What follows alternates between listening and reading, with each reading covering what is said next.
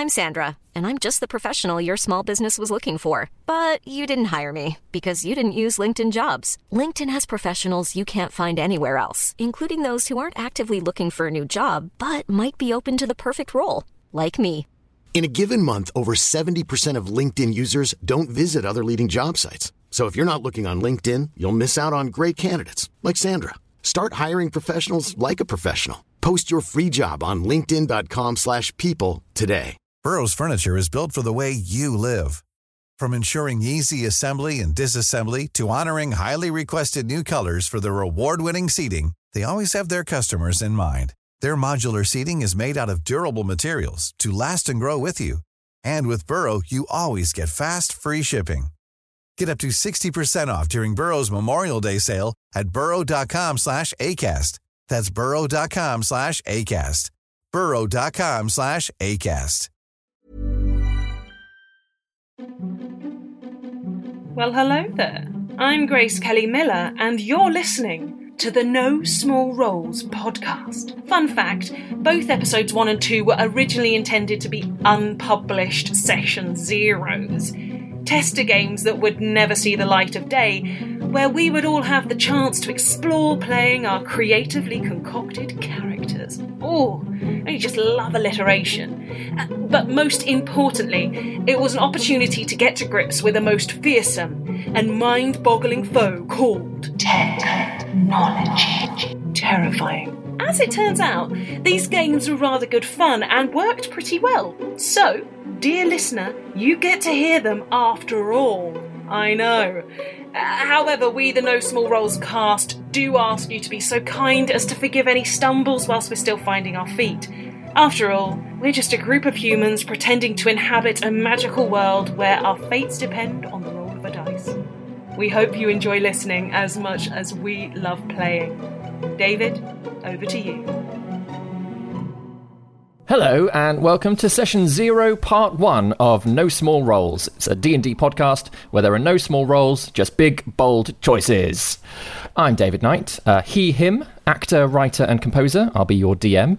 And today I've got 3 of our players who are all chomping at the bit, I can see, to start playing.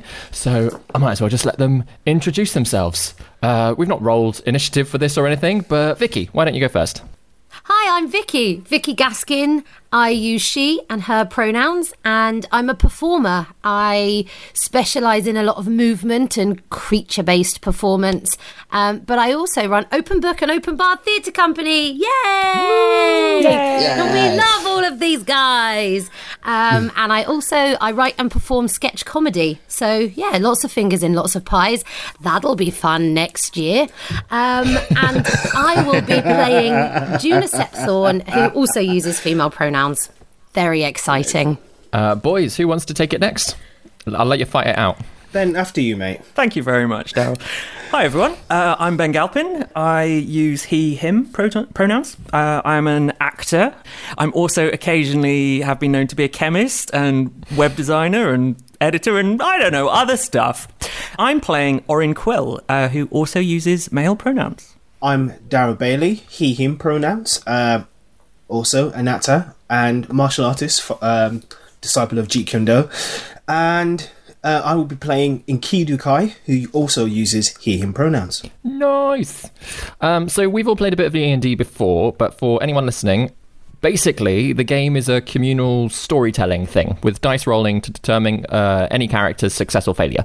The story goes where the characters lead it, and the difference between saving the world and dying horribly is normally down to the results of a dice roll. This is just a session 0, so it's really just for everyone here to get to grips with their characters before the story starts properly. And for you 3, our game is set in the region of El Timpir. I've obviously already talked through a little bit with you guys before, with your character creations. The game starts in the country of Dravain, and even more specifically for you 3, it starts in the Lockholt Wood, which is a large, overgrown forest with lots of hidden secrets, dangerous creatures, and you've actually yet to meet each other. But before you do that, cue the theme tune!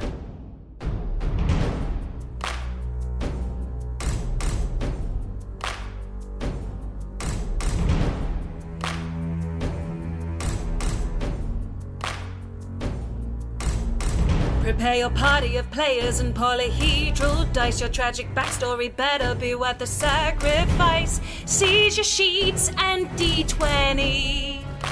Let's play D&D. Your haggard character swaggers with daggers in each hand. You've all discussed what you must, but even better laid plans. Take a turn when checks are missed. Roll initiative. Brandish your blades. Don't fail your saves. No risk too great, no choice too bold. This is your story. No guts, no glory. Confront your fate with every roll. Every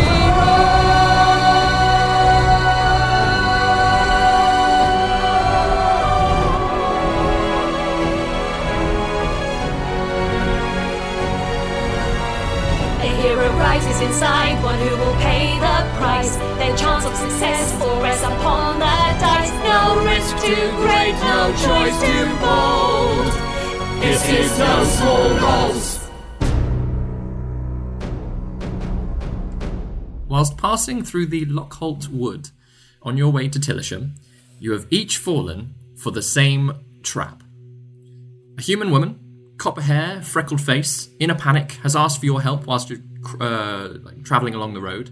She says, my wife, she says, she went after our little puppy and he ran into a cave and neither of them has come out again. She's clearly distressed, and each separately, you've agreed to join her briefly in the search and enter the gloomy cave nearby, with the woman following closely behind. After winding through seemingly endless dark tunnels, you were caught completely unawares and knocked unconscious. Oh no. Yep. Who's got the highest constitution? What's your constitution scores? +2. +3. Wow. +2. In which case, Junus Septhorn, you are the first person to wake up in the darkness. Oh no, my head's so sore. Oh, what just happened? Excuse me, young men. You alive? So yeah, there are two other bodies on the floor beside you. It's quite dark. I don't know if you have dark vision. I do have dark vision. Dark vision, in which case you're absolutely fine. You see them. Vision. Yeah, you realise that you're in like a tiny little space in this cave, not where you were when you fell unconscious. Having a very quick scan of the room, you can see your own bag has been completely emptied out on the ground. But there's a couple of other bags which you assume belong to these other two bodies on the ground as well. Do I have my staff with me, my walking stick? Yeah, it's in amongst all of your stuff there. It's just been sort of thrown aside. Oh, I just sort of draggy crawl my way over and get my stick and sort of. Excuse me. Hello, young men. Who would you like to poke? Actually, if you could, Orin and Enkidu Kai, if you could both describe what your characters look like. Enkidu, if you go first. Sure. So Enkidu is a human. He has dark skin. He's about 5'10" in height. He's kind of lean. He has short grey hair. Yeah, he's kind of like a round features. He's got like a long black coat with a fur hood, black boots, kind of fingerless gloves, kind of looking military-esque, and he carries a scimitar strapped to his back. Yeah, that's a basic description of him. There. Yeah. So he's lying in the dirt on one side, and on the other side, yeah. There's a fairly young-looking human, short, much shorter than Enkidu Kai, about 5 foot tall. Quite slight as well.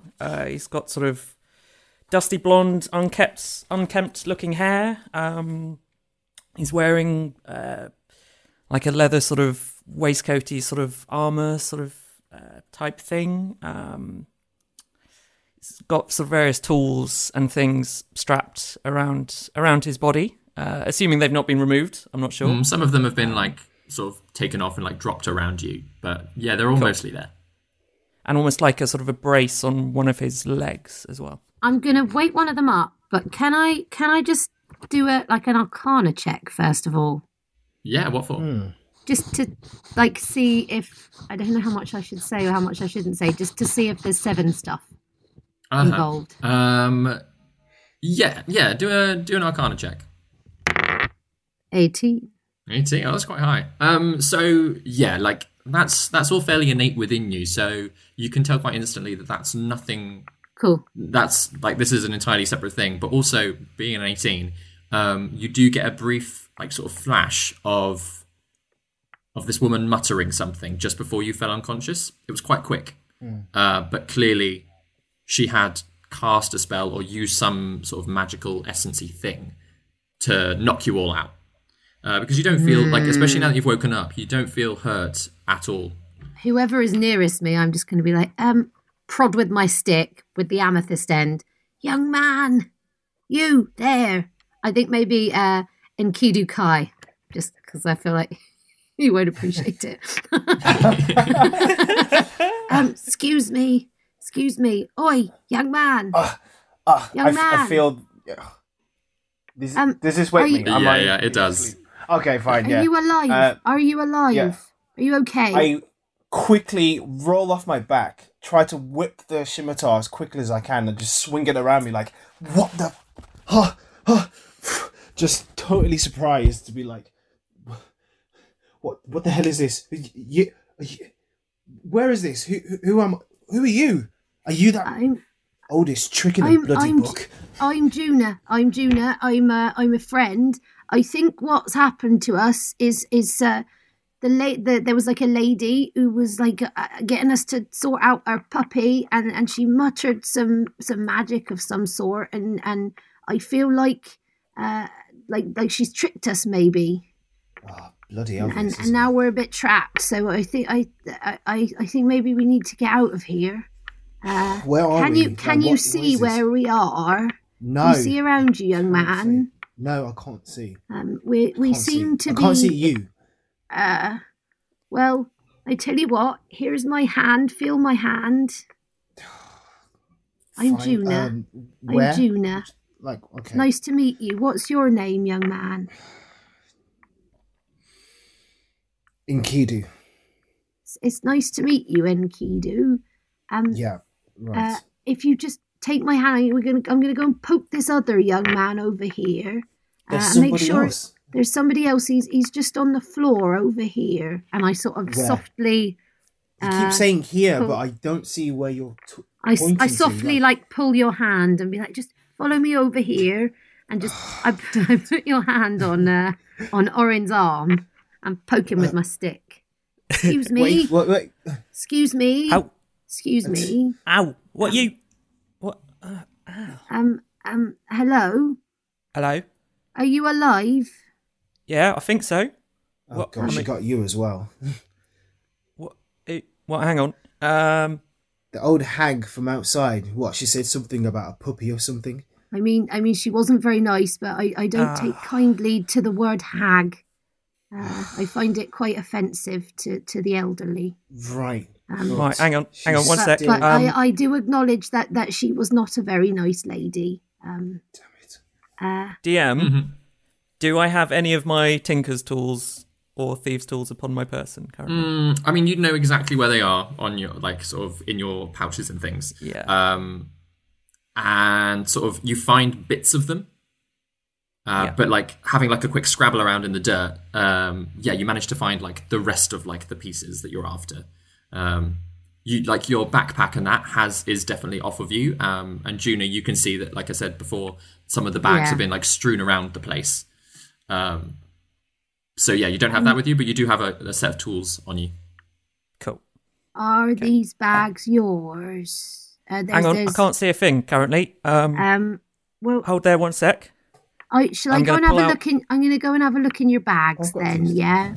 Yeah. Wait, hang on, 1 sec. Before you start looking around my bags, hang on, I can make this a bit better. And then I'm gonna pull out like a little bit of phosphorus from one of my pouches and just rub it on something I find, a stone or something, and the stone will illuminate with a slight glow, illuminating sort of around 10 foot around me. Amazing. And like that 10 foot is just enough to fill the sort of little narrow end of a corridor that you find yourself in. There's a lot of broken rocks around you, and all three of you see quite clearly now, like sort of the piles of your stuff that, like your bags have just been turfed out, and like sort of clearly somebody's rummaged through them. A lot of it seems to be there, but it's quite cold where you are. Like the grey stone walls are really not inviting, and it is nowhere near where you were wandering through before. None of you recognise this as where you were knocked out. I do not recognise this as where I was knocked out. I'm gonna be honest. I'm gonna say exactly the same as you. I've got no idea where this is. What is this? Like a cave? I think so. What's above us? Guys, look up. Is there a hole? Did we fall down here? No. It's is anyone injured? It's just the ceiling. Like it's probably about sort of 8-9 foot up. So fairly sort of, it feels fairly claustrophobic, but essentially there's like one route out. It's like you've been dragged into a corner somewhere. I don't know what happened to you two, but I was wandering through the woods and went out to help this lady, and now I might end up in here. Yeah, were you looking for her wife's puppy? Yeah. Yeah, was the he one. was doing the same. He was doing the same. Obviously lies. Damn it. Well, we're not going to figure this out by staying here. I'm going to walk ahead. You can Right, come okay. if you want. Let's grab all our bits, shall we? I follow behind, not fast. I was going to say, are you grabbing your stuff from the floor first? Yes. Yeah, absolutely. Okay. Yeah. As you start collecting it, you do realise quite quickly that there is stuff missing. All three of you, though, I'm not a fan. managed to find all of your gold. That's fine. That's not saying much in my No, case. Well, Great. Little coin pouches, absolutely fine. You find those like sort of just thrown aside. Anything that looks like particularly fancy in your bags, or like that almost has like a sentimental value, that's all there. The only thing that you realise is missing is any food that you were carrying, any water that you had on you, and any like healing items, like a herbalism kit, any potions that you might have had. All of those are gone. But the rest of your stuff hasn't been touched. I'm missing something quite peculiar, actually. My herbalism kit is gone, and Actually, now you come to say that, Yeah. my healer's kit's gone as well. no. I didn't have anything of the sort, so everything I have is fine. Oh, Yeah. I'm happy for you. I mean, it's not my most valued possession, and I just would hope that she really needed it. You know? So your herbalist kit, is it edible? No. I mean, my healer's kit's not edible, I'll tell you that for a fact. It's got like bandages and stuff in. Right. Did she appear injured when you saw this woman? Were you with her for very long? I mean, I just followed her into this cave to help her look for a puppy. If I'm being honest, I thought. Gosh, I didn't think I looked like the type of person who would be much cop finding a little puppy in a cave. But I guess that's what gnomes are good for, that kind of stuff. Even when you're my age, you know. That's a good point. Juna, you have not described yourself yet. Yeah, I have not. Can we hear what Juna sounds like? No. So Juna is a tiny little 3 foot tall gnome lady. Ancient. She's at least 100 years old. Tiny, shriveled, but like sprightly-ish stout, with a bit of a glint in her eye and a sort of a wry smile. Okay. And she's sort of she's got quite loose, roby, a little bit shabby clothes on, and a quarterstaff with a sort of a large round amethyst. It's like a purple gem on the end of it. Yeah, she's not the neatest old lady, but she's she's sturdy enough. I like her already. Yeah, I think, and Kidu, that you're right. I think we should get out of here, you know? Yeah, absolutely. I think that's a good idea. I guess my question is, where's this lady what did this? And Why didn't she kill us if she had the opportunity to knock us out? Well, think about it. She had the chance to knock us out, all three of us, lure us into this place and not kill us. She took things that weren't of much value but left us alive. So do you think she's still around? Do you think she's in this cave network or something? Should we find her? Should we find her? I mean, I don't know if we should escape first. Yeah. I don't know how I feel about finding her. I mean, she's knocked us all out already. I mean, I guess it'd be nice to get our stuff back, though. I'd rather escape first. Something tells me this woman is dangerous. I mean, she had the same excuse for all three of us. Who's to say that she hasn't done this to others in the past? Maybe we should just leave. That's true. Can I have a look around to see if there's like any evidence of other people having been here before? Yeah, make an investigation check or a survival check, depending on what it is you're looking for. I'm gonna sort of look around to see if there's other bits of stuff that none of us recognise, I guess, and kind of have an investigate, if I may. Yes, absolutely. Oh, natural 19 plus 6, 25. So, wow. Interestingly, not first roll. Not in the corner that you are. You sort of take a few like steps down the. I'm gonna say the corridor. We don't really get corridors in caves, do you? But like down the passageway, down the path, and it is quite narrow. This spot as well. So you sort of squeeze through one section and like sort of peer around, and there is another little alcove with somebody else lying there. However, in just sort of like edging round, you can tell very quickly that this person has been dead for quite a while. Oh man. I think I found someone who's not in such a good state. No. Yeah. I'll go and search the body to see what he or she has on them. Yeah, so again, it's almost like a very similar state to the way that you found yourselves. This person is like a half elf with sort of shaved sides of her head.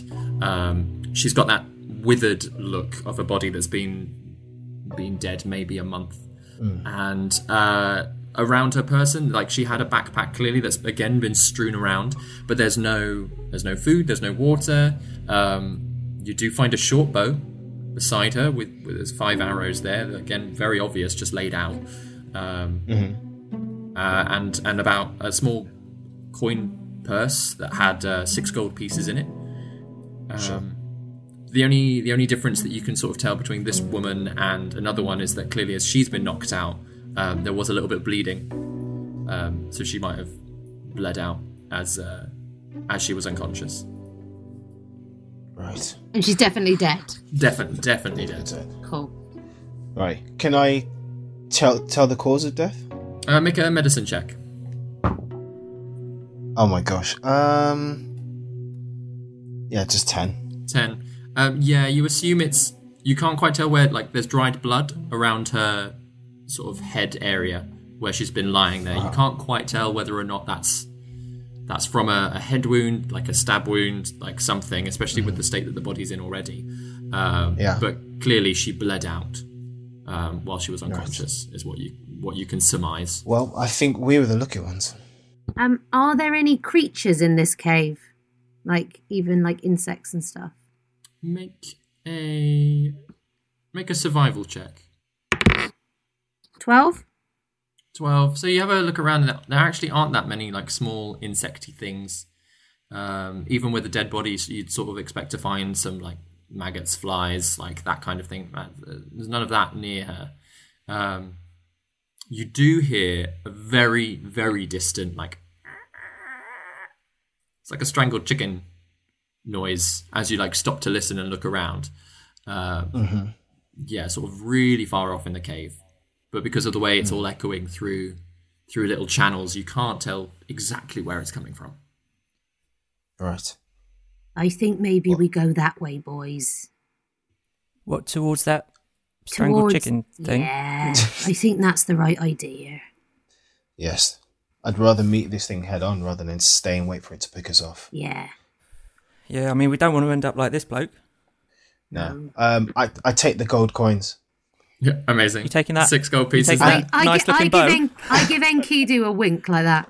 I chuck Juna. I don't chuck them. I give Juna 3 of them. So I put them back in his hand, give him a little chop on the cheek, and say, "You spend that wisely, young man. You spend that wisely." Fine. I kind of tip my head to Orin because I don't know his name. Says, "Hey, you there? Do you know how to use a bow and arrow? Can you fight?"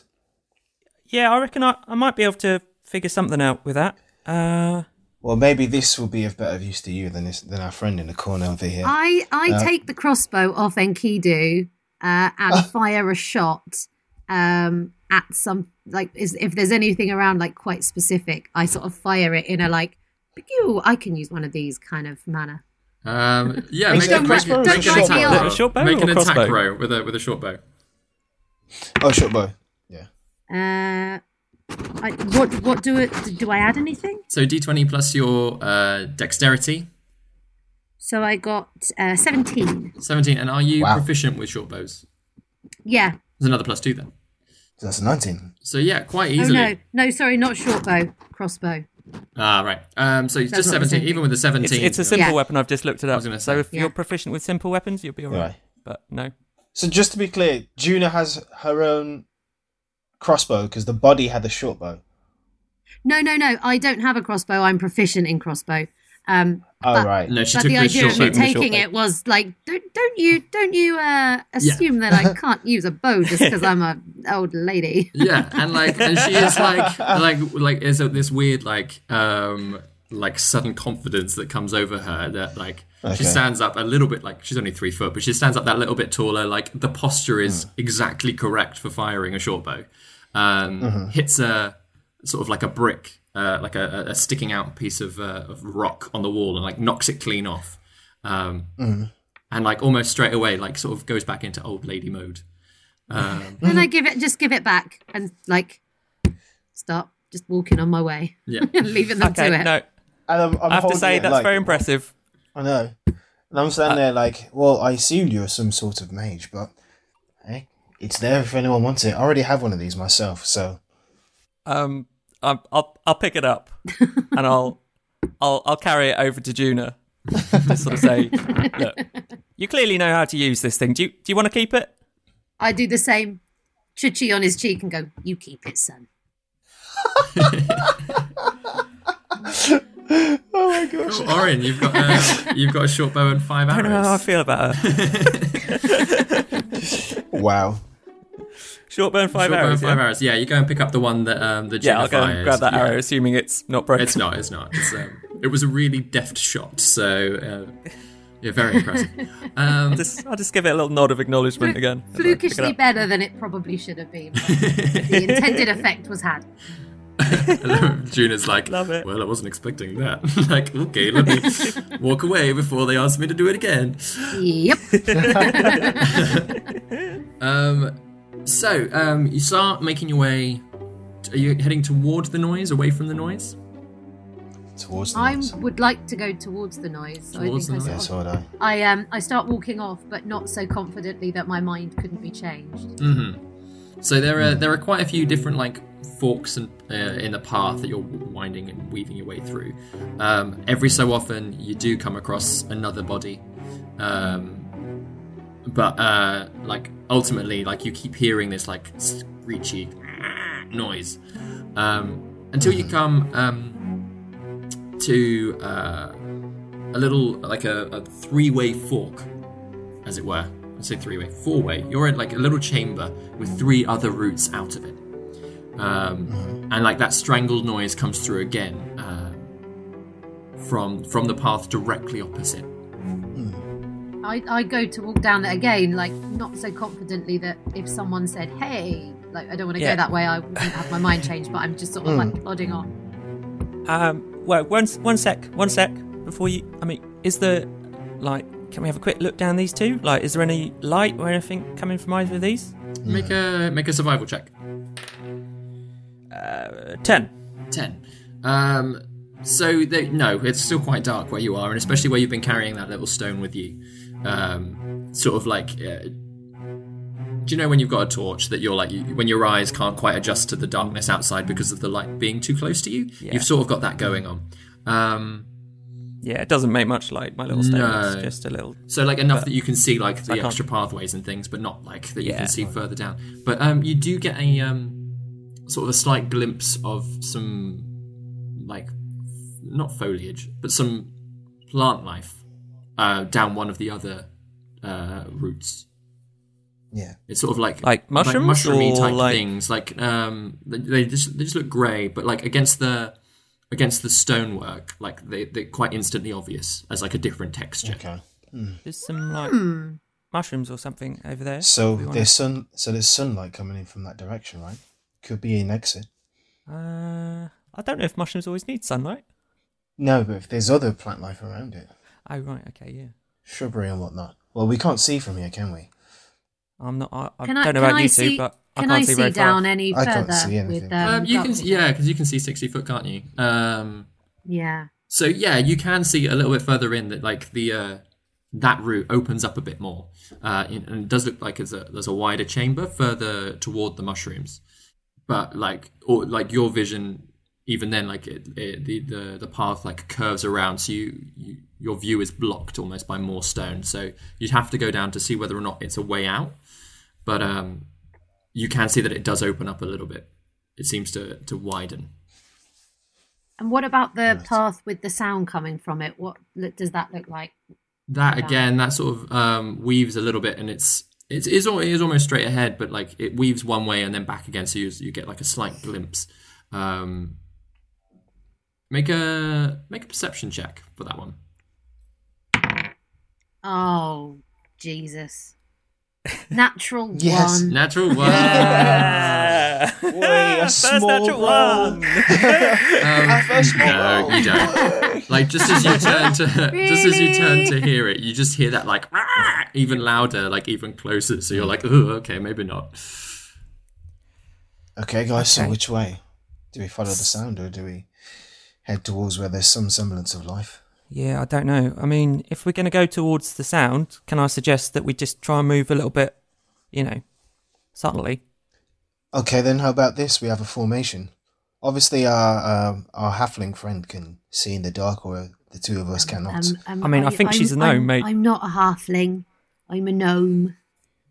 Apologies, I've not met many halflings. gnomes. Halflings would love to have seen the things I've seen and be the age I am, darling. But I'm a gnome. Okay. It's the ears. I'll just mutter quietly to Minky. And I just kind of turn. It's just like, I got it. Thank you. I did not hear that. I say, well, would you mind leading the way? Yes. And then, yeah. Yeah, I don't mind. You follow me, my love. Right. I kind of feel like I should know your names before we go any further through. I'm whatever Juna, we're doing. my love. I'm Juna Septhorn. Yes. Juna Septhorn. Nice to meet you. Yeah. What's your name, my darling? I'm Orin Quill. Orin. Oh, lovely. Okay. Yeah. My name is Enkidu. Enkidu. All right. Okay. There we go. For some reason, that makes me feel a bit better about whatever's about to go down. Where are you two young lads from, may I ask? Where have you come from? I'm from down south, from south of here. Yeah. Southern lad. Yeah. How about you? You. Very good question. It'll come to me. That's all right. Don't stress about it. It's all right. I've been working I don't have a map. at one of the houses up in. It'll come to me.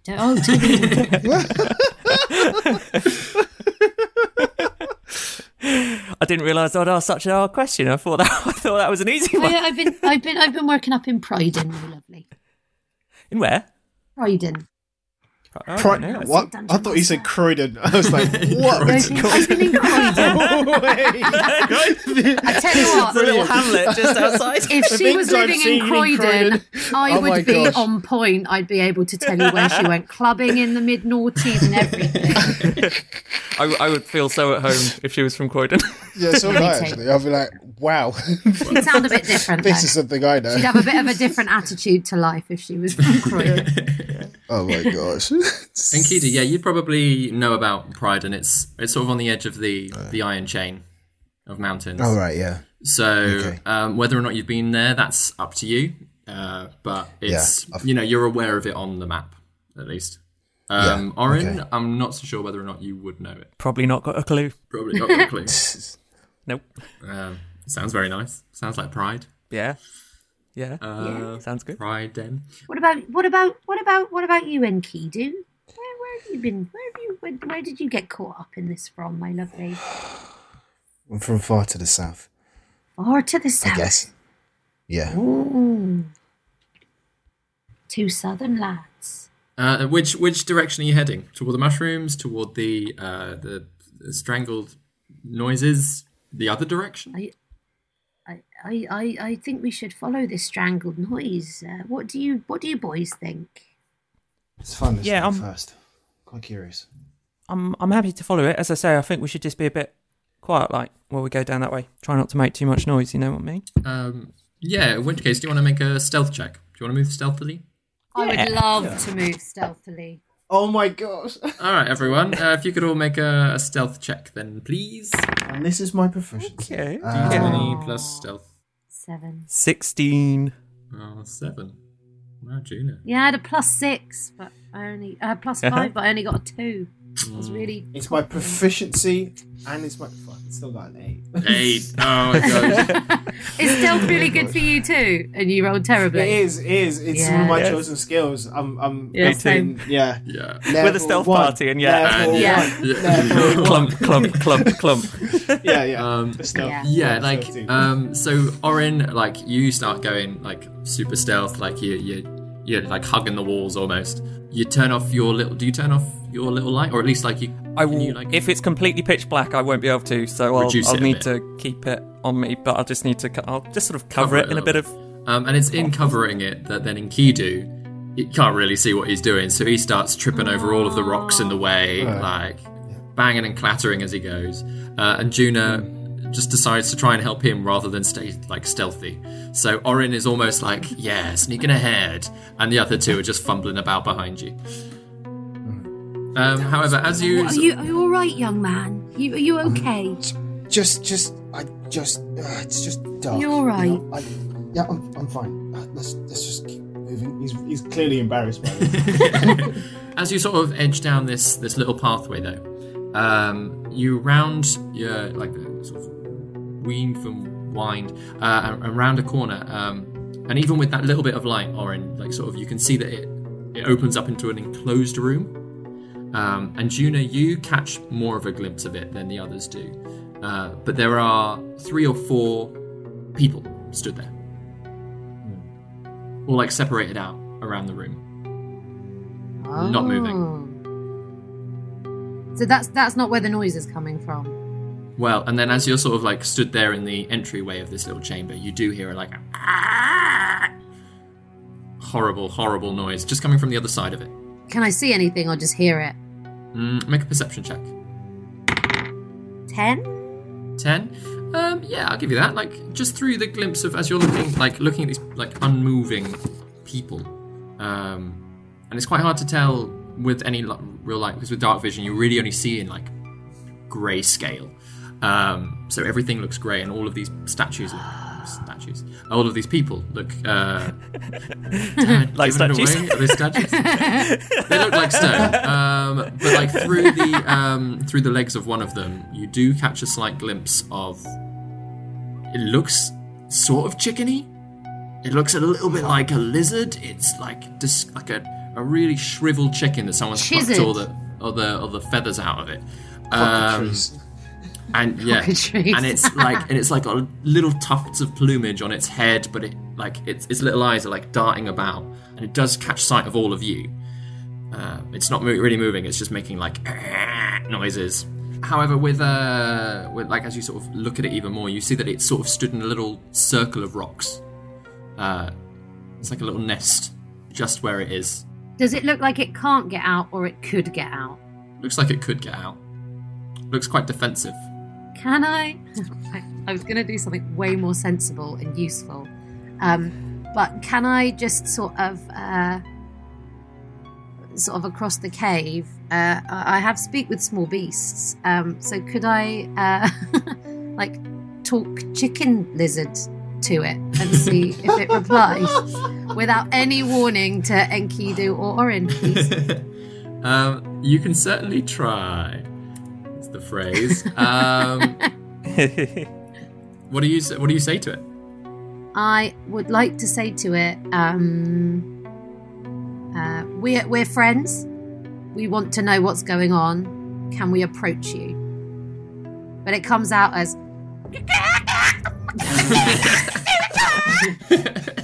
Once again, Enkidu whips out his blade and goes, "What the bloody hell is that?" Orin just sort of shakes his head and goes, "So much for stealth." Under his So surprised, like what? As you do, this little chickadee thing just starts running over to you, and beak out, claws, flapping its tiny little disgusting scaly wings, and it just launches at you. Can you roll initiative, please? Yeah. Yes. Yeah, that's Guys, there's a chance we might still be friends with the chicken. Yeah. Chicken. I mean, the thing about a cockatrice is that it's not a beast, so it didn't really understand what was happening. Cool. So it didn't even understand. Didn't understand. It was just okay. Someone's attacking me. Brilliant. I got a natural 20! Hey, So did I. Well done. I've got one as well. Oh my god! Oh, amazing. Who's got higher dexterity out of the two of you? Juna, I think. I got +3. Oh, so cool. Juna then goes first, then Enkidu. What did you get, Orin? I rolled a 6. 6. Okay, I thought I was doing bad with an 8, but No. Nice. In which case, Juna, this little lizardy, chickeny thing is running at you. It's it starts flapping into your face. What are you doing? It's still probably about 15 feet off from you.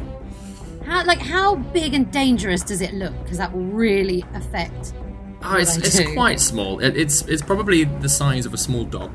Okay. It's not super super scary and dangerous. No, bigger than a chicken, but smaller than a dog. Smaller than a lamb. Okay, in that case. Cat size. Cat size. I was trying to think of an animal that's between a chicken and a dog. Goats? Yeah, that's the scale, isn't it? How far away is it? Did you say? Probably about 15 feet. I think it's a bit bold for Juna, but I think she's in the dark, so it's okay. She's going to do chill touch. Chill touch, amazing. So I think to describe what's happening, I think she holds out her hand, and then a chill touch hand kind of comes out of her hand, and just sort of the aim is that the chill touch hand is going to grab hold of the chicken cockatrice round the neck and give it a good seeing to. Amazing. Do I have to roll for that, or do you roll for that? On a hit, it takes damage, so no, I have to attack you with it. Cool. In that case, 23. 23 definitely hits. Yeah. What does it do? It's a 1d8 necrotic damage, and it can't regain hit points until the start of its next turn. It's not undead, is it? I'm assuming. No. I mean, it looks like it should be, but it's just disgusting. And I don't add anything to my spell, with weapons and stuff. No. Great. Then 8 damage. 8 damage, amazing. 8 damage and a bit of sass. And then with chill touch, Nice. so it can't regain hit points Until its next turn. Cool, amazing. Enkidu, are you moving anywhere, Juna? Are you going to step back? Are you going to? Can I step back with my arms out, to be sort of lean back with the boys? Yeah, like soccer mum, protective. Yeah. Yeah. Cool. Enkidu, you're up. Can I see the thing? With Orin's little light stone, All right. Like I can imagine, like as Juna's made this horrible noise, like he's just like pulled it out that little bit more to be like, what is happening? I'll take the little cover off it and be like, yeah. So yeah, you just see this chickadee thing like coming out of the darkness at the three of you, and yeah, then Juna, like this little skeletal hand like launching out of her own and is grabbing this thing by the neck. It's all very strange. Okay. Like I kind of shake my head, like kind of get myself into battle mode. I point my scimitar at it and I run my fingers along its edge and cast Hexblade's Curse on it. Ooh, nice. As my bonus. Yeah. And as my action, I'm gonna let you guys guess. Eldritch Blast. Ladies and gentlemen, we have a warlock in the party. I'm gonna catch Eldritch Blast. Oh, that is a dirty 20 to hit. Oh, very nice. Yep, that hits. So that's a 1d12, isn't it? Ooh! Can't believe Big how boys. cheap this ability is. I know. Seeing a few things. Either a 1 or a 12. That is a 1. Hey. That is a 1. That's horrendous. So yeah, I shoot this puny, like little shock of energy, eldritch energy to this thing, and I kind of like give a little cough as it leaves my hand. It's like out of practice. What color does your magic like manifest as? I was thinking like a pale green. Pale green. Oh, cool. So like, Yeah. because obviously the two humans in the party It's haven't shame. quite seen the full extent of like all of these like people in the room. You do with this like greenish light suddenly see these 4 sort of still stone people, sort of lit up. But yeah, like you blast it hits the cockatrice, but it doesn't slow it down just yet. It carries on flying towards you, and Juna, as you're the one that's sort of, for all it knows, you're the one that's threatening it. You've shouted weird things toward it, you've grabbed it by the neck, so it's just going to run at you, sort of flapping its little wings, right up into your face, and like claws out, and it rolls a 16 to hit you. Does that hit you? Does hit. Cool. Does hit. In which case, like as it's like flying at you, its beak just like clamps down onto your shoulder. Can you make first of all, you take 3 piercing damage, and then can you make a Constitution saving throw, please? Constitution saving throw. 17. Oh yeah, you're fine.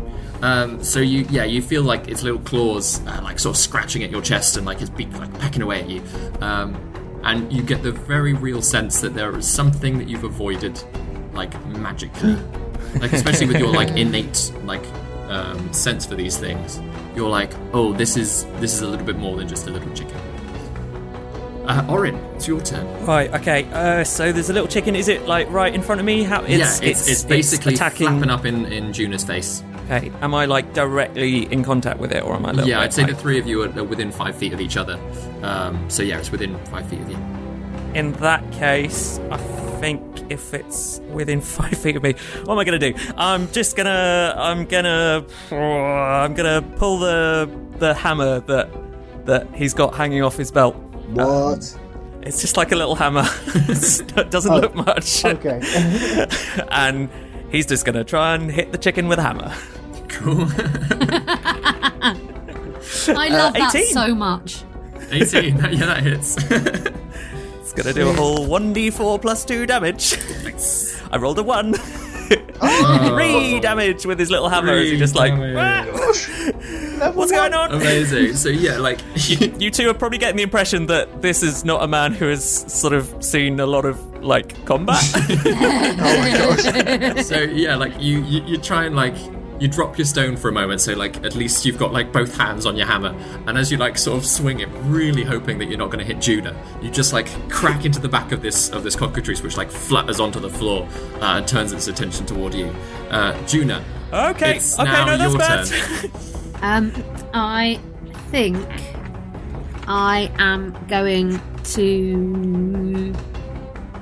Oh, it's a bit of a magic cockatrice, is it now? I think I'm going to chill touch again. I feel like she's got the chill touch on the go. Mm-hmm. So, 18 to hit. Yeah. Have you stepped back first because you're within 5 feet of it? So it being a ranged spell attack, it would be a disadvantage. Unless you move away. No. In that case, I'm going to do what I was going to do, but I couldn't do because I wasn't near it. I'm going to Word of Radiance it, and I'm going to just look it in the eye and say, Chicken! Cool. What does it do? What does that mean? I feel like I take a point of damage. So it's alright. It's creatures of my choice, and you have to do a saving throw, Constitution saving throw, please. Constitution. I rolled a 9 altogether. No, that you did not succeed. You take 1d6 radiant damage. Take 1 point of damage. We are rolling so well for the damage. Oh my god. Is that the third one we've rolled for damage? My first damage was 8 out of 8, so it had to even up. Oh, well done. You've taken all the good rolls. Every roll I've done has been amazing or terrible. Every single roll. Gosh. Amazing. Are you going to move away at all, or are you just going to stay sort of... I am going to... If I move away, I'm disengaging, though, aren't I? Yeah. It might get an attack against you. Yeah, I'm just going to stay there. Cool. In which case, and listen Enkidu... to the reverberations of the word chicken. Echo around between all of these... Echo around. Radiant chicken. Love it. Oh my god. Enkidu, it's your turn. Seeing that my previous attack was like puny and it didn't hit it, I'm going to try and style it out by trying to run around to its side, but still keeping the distance, trying to flank it, and that sort of thing. And I'm going to Eldritch Blast it again. Amazing. Are you going to stay... So again, with Eldritch Blast, it's a ranged thing, so you're going to have to step away from it. Oh, right. Oh, actually, but then if you're flanking, it's with advantage, isn't it? So it would just be a straight roll. Yeah. Ignore me. Continue. Okay, so straight roll. That's fine. So that's a 14. 14 hits, yeah. Oh, wow. That is 9 points this time. 9 points! That's much better. Oh my gosh. This thing is not happy, and again, it's like this green blast like surrounds it, and it's like little eyes turn up and look at you, like they're like angry, but they're sort of worried and scared, and there's like a weird glassy reflection on them as you blast green eldritch energy into its face. Cool. He breathes a sigh of release and just kind of flourishes with his sword to make him stronger than he actually feels. Like, oh gosh. Okay, here we go. So as you were the last person to attack it, it's gonna go for you, Enkidu, and it rolls a dirty 20 altogether. Well, that hits. Yeah, sorry, but it only does 3 points of damage. So it's 3 points of piercing damage as it like runs at you and just starts like pecking at your like as you're like waving this sword around in its face, it, like dodges under, like just like gets at your foot, like right into your ankle.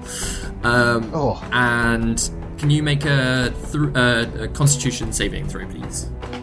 That's an 8. An 8. So like this thing, it must have just gotten you like right through the shoes wrong. As like you take this 3 points of piercing damage, and then you just feel your whole leg seize up. Right. And it you really can't move your leg, like your foot at all. And that feeling starts edging its way up your leg to your knee, which suddenly then becomes locked. Oh no! Can we see this happen, or is that just him feeling it? Yeah, no. In the light, everyone looking down can just see like his just trousers and his leg just slowly turning to stone on the bottom. Okay, this is really not good. So technically you are restrained, which means that your speed is 0. Attack rolls against you have advantage, and your attack rolls have disadvantage. And you've also got disadvantage on dexterity saving throws. Wow. Okay. Yeah. You're not fully stone just yet, though. Okay. But yeah, so it's launched itself, and it's just like clamped onto his foot. Orin, it's your turn. It's probably moved 5 feet away from you now, Orin. As in Kidu. Okay, so it's not in direct combat with me. No. Okay, in which case, Orin's going to reach into his... He's going to feel around on his body, and he's going to pull out what looks like a little welding torch from his from one of his little pouches on his person, and just to quickly adjust his welding torch with his tinker's tools in his other hand.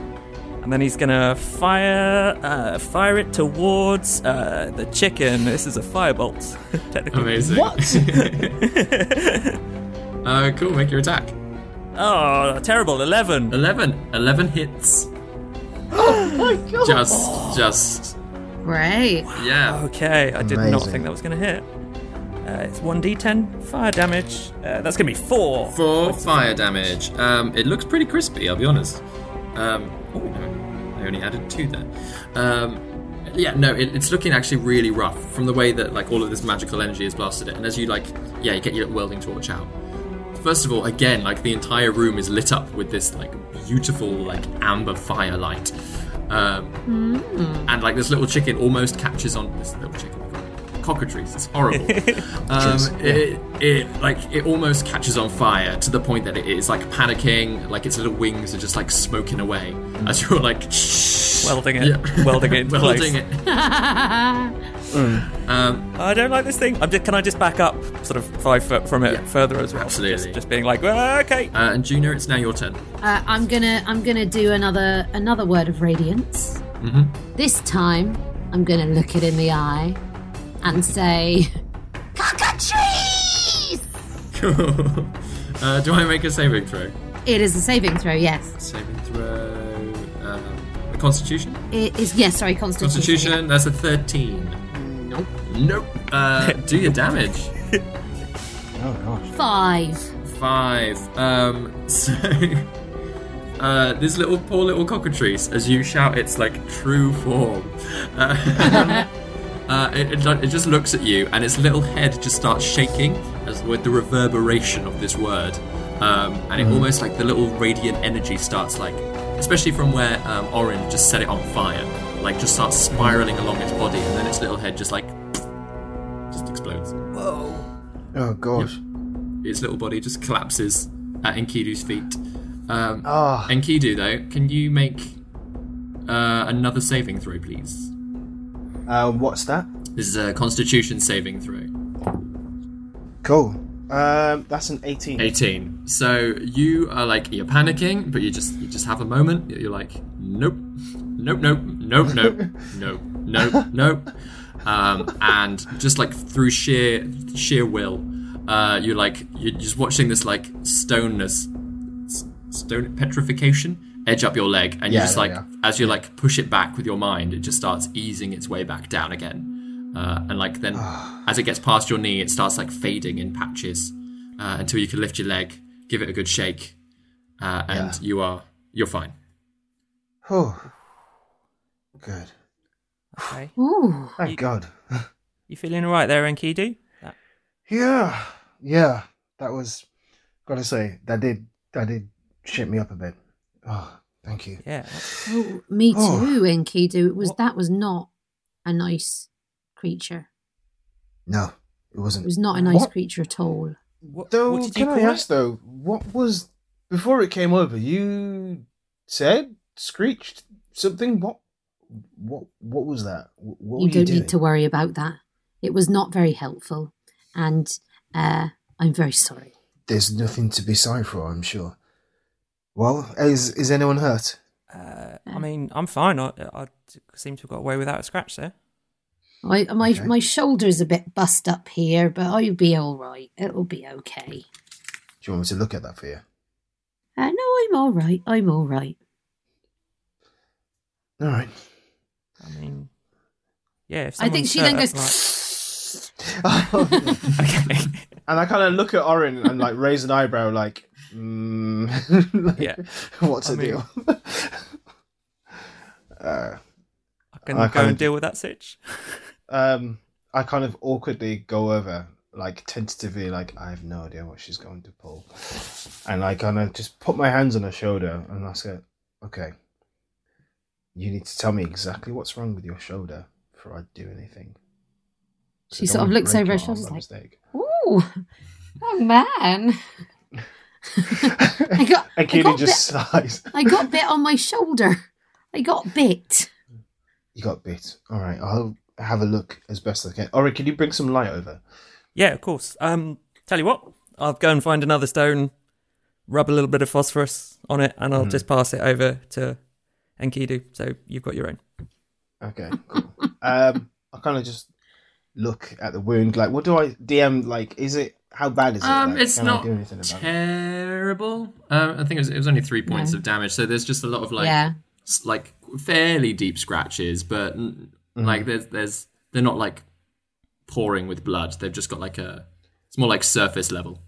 At the same time, of course, she is an old woman, so even surface level things, you're a bit like, oh, like is this going to be the thing that kills her? Oh no.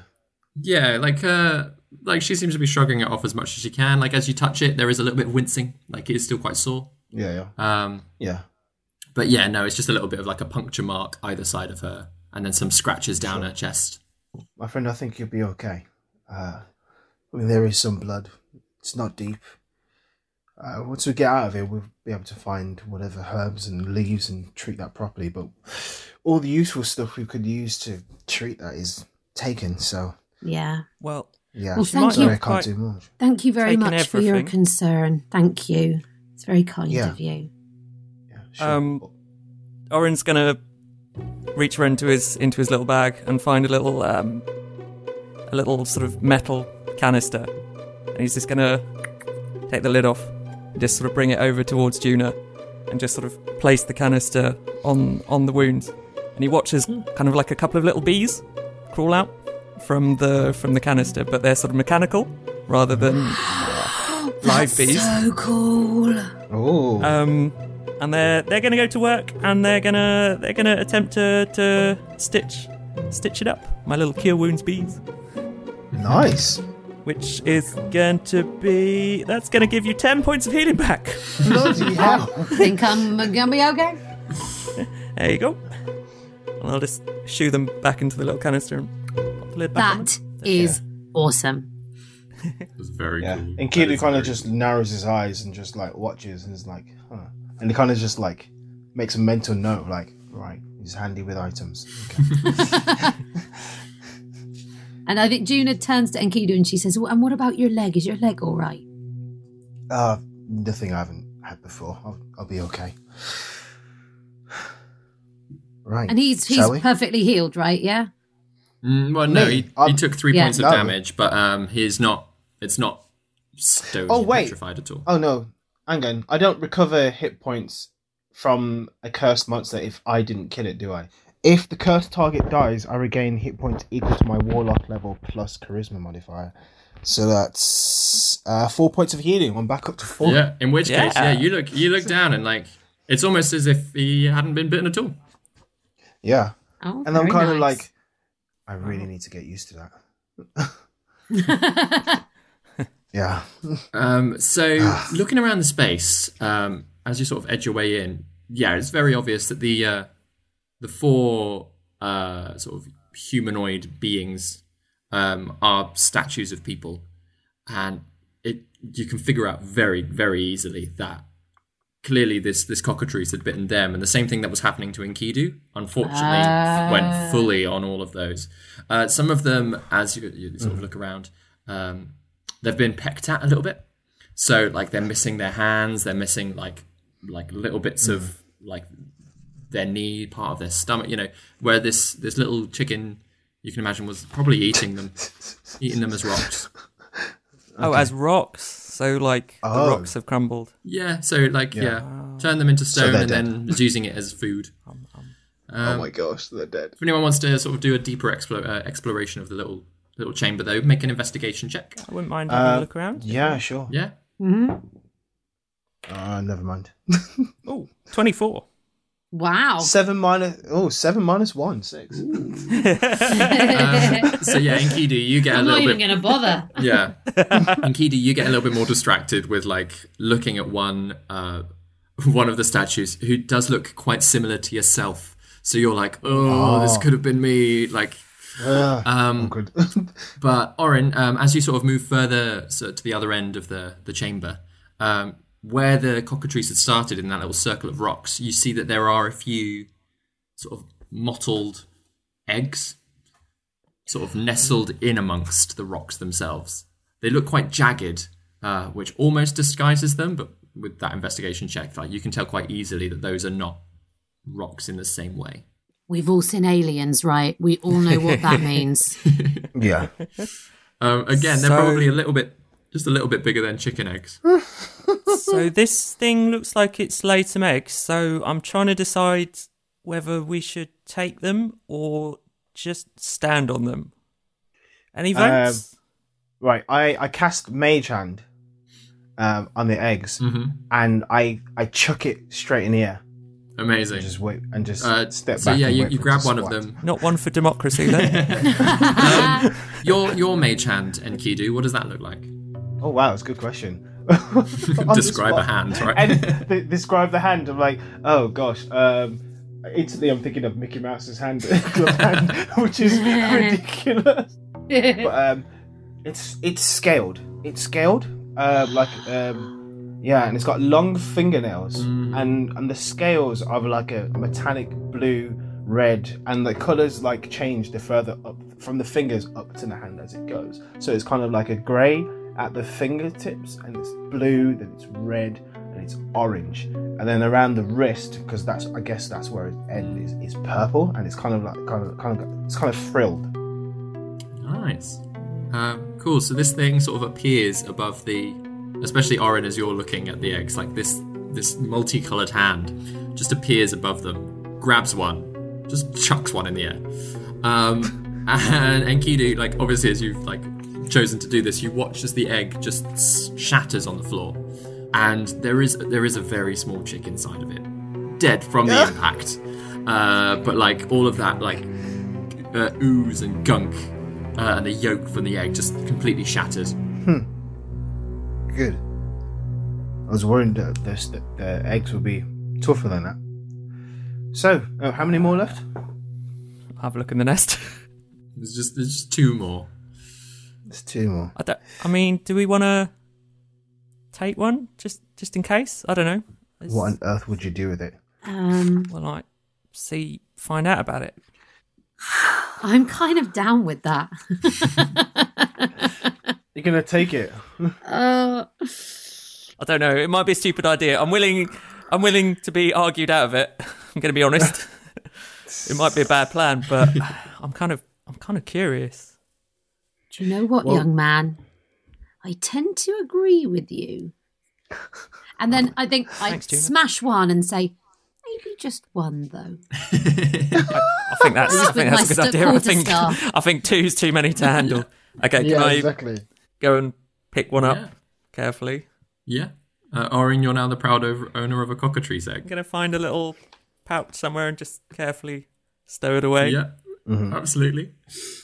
Cool. But I have taken an egg on a Baby David D&D campaign before, and once it ended terribly and once it ended good. So. Oh my gosh. I'm going to note to self, going to check status of egg. Regular. Yeah. So there's nothing else in this room apart from these four statues. Four unfortunate trespassers, or whether or not they'd like fallen into the same ploy that you all did. It's hard to say. They clearly look like travelers. Anyone that any of us recognise? Like, no, just randomers. Just randomers. Yeah, you like from the way a couple of them are standing, almost reaching out to each other. You think that they might have known each other, or at least have been traveling like you three are, like through these caves together. Ultimately, they're just poor dead stone travelers. And there's nothing else in there. Maybe it's time to go down the mushroom corridor, isn't it? I think so. I think that's a good idea. Yeah. Grace here again. You may remember me from the very top of the episode, before we started getting into all the good stuff. You'll meet me as a player next time, but for now, this is the part of the show where I say a quick hey and share any updates on what's going on with us. I hope you're enjoying listening to this episode of No Small Roles as much as I am. I can tell you now that I am absolutely obsessed with Orin's mechanical bees. And if you are equally as buzzed, or if you just want to send some more bad puns our way, then you can get in touch with us via social media. We're on Twitter and Instagram as @NoSmallRoles, and on Facebook, simply search No Small Roles to find our page. We spell rolls ROLLS, as in rolling a dice. We'd love for you to subscribe to us wherever you get your podcasts. And if you feel like leaving us a positive review and or rating on iTunes, we would really, really appreciate it. That's all from me for now. Time to get you back to that cave.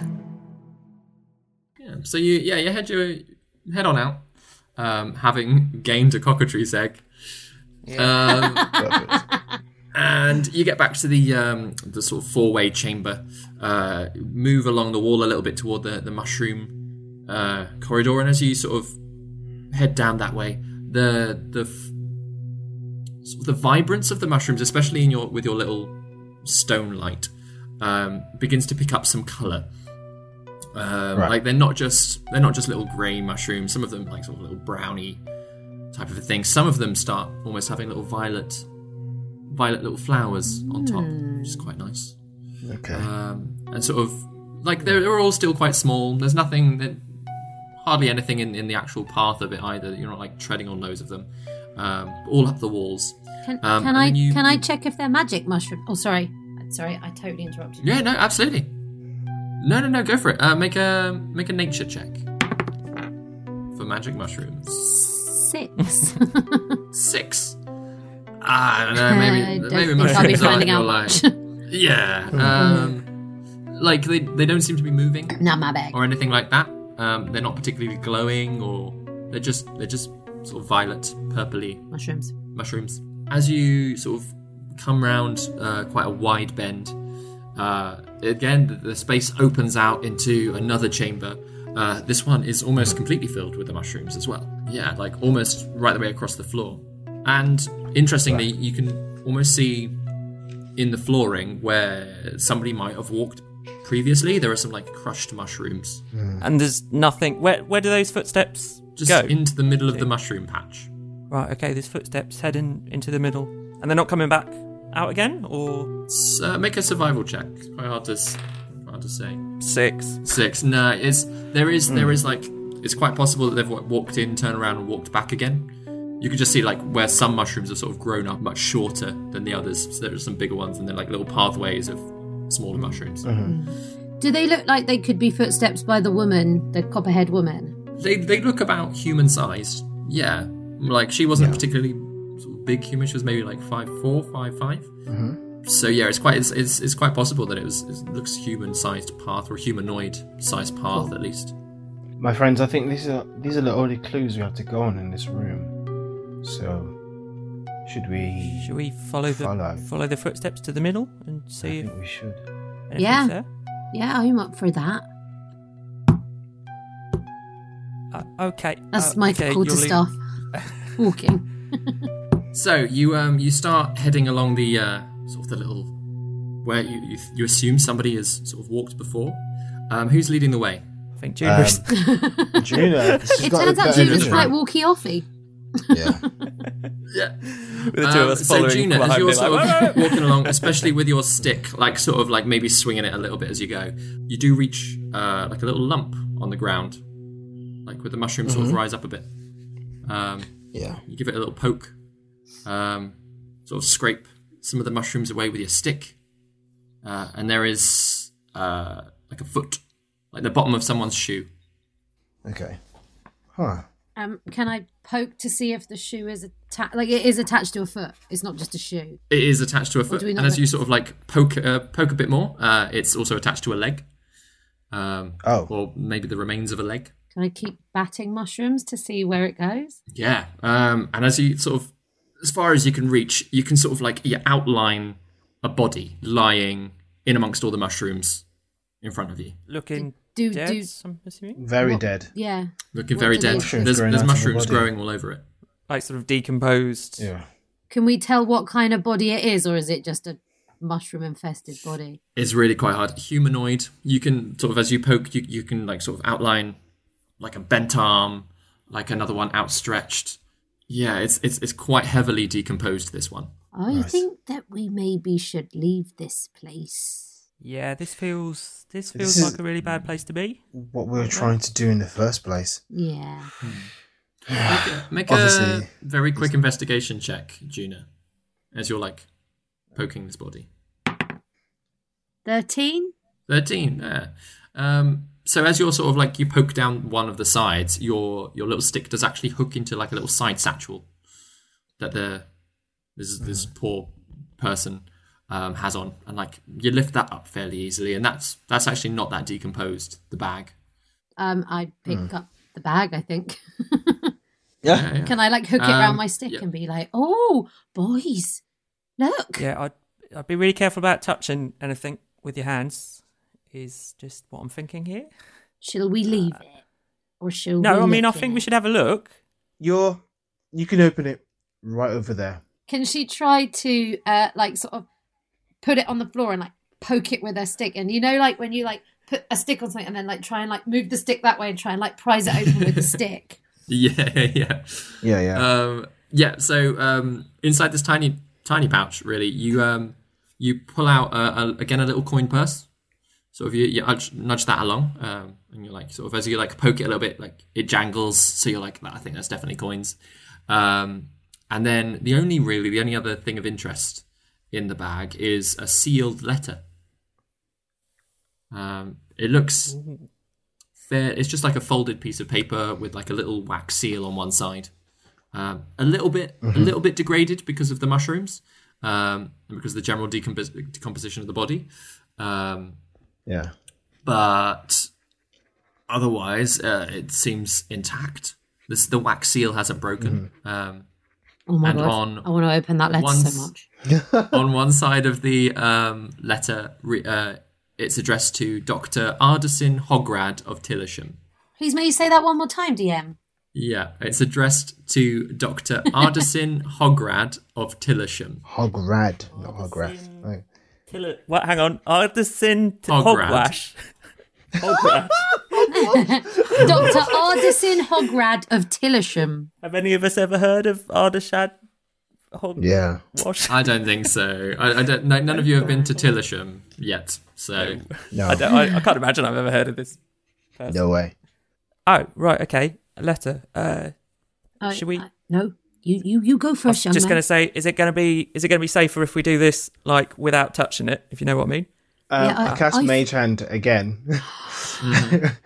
and then like kind of pick it up so it's a good 10 feet away from us.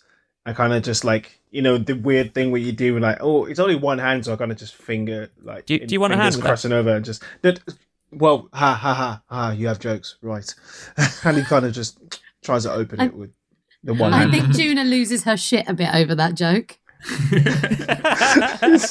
Like she sort of has to balance herself on her stick to sort of regain composure after the joke. Yeah, and Kindu's trying not to show that joke really pissed him off. He's like, I've got it. Like there's a little bit of fumbling in the air with this thing, but like as you're trying to get used to using your mage hand dexterously. But eventually, you get it open, and maybe with a little bit of like Juna's help of like holding one edge of it whilst the hand opens the rest. The hand then picks it up for all of you to read. And it just says, Dear Ardesin, I hope this letter finds you well, though I fear its contents may not lighten your heart. I regret to inform you of the death of your brother, Kiris, as a result of injuries after falling from his horse. A service will be held for him this coming Shroud, should you wish to attend. I know you are not on the best of terms, but you will always be welcome. I hope you can join us. Yours, Merida. Damn. Well, I was heading in this direction loosely before I came to this cave.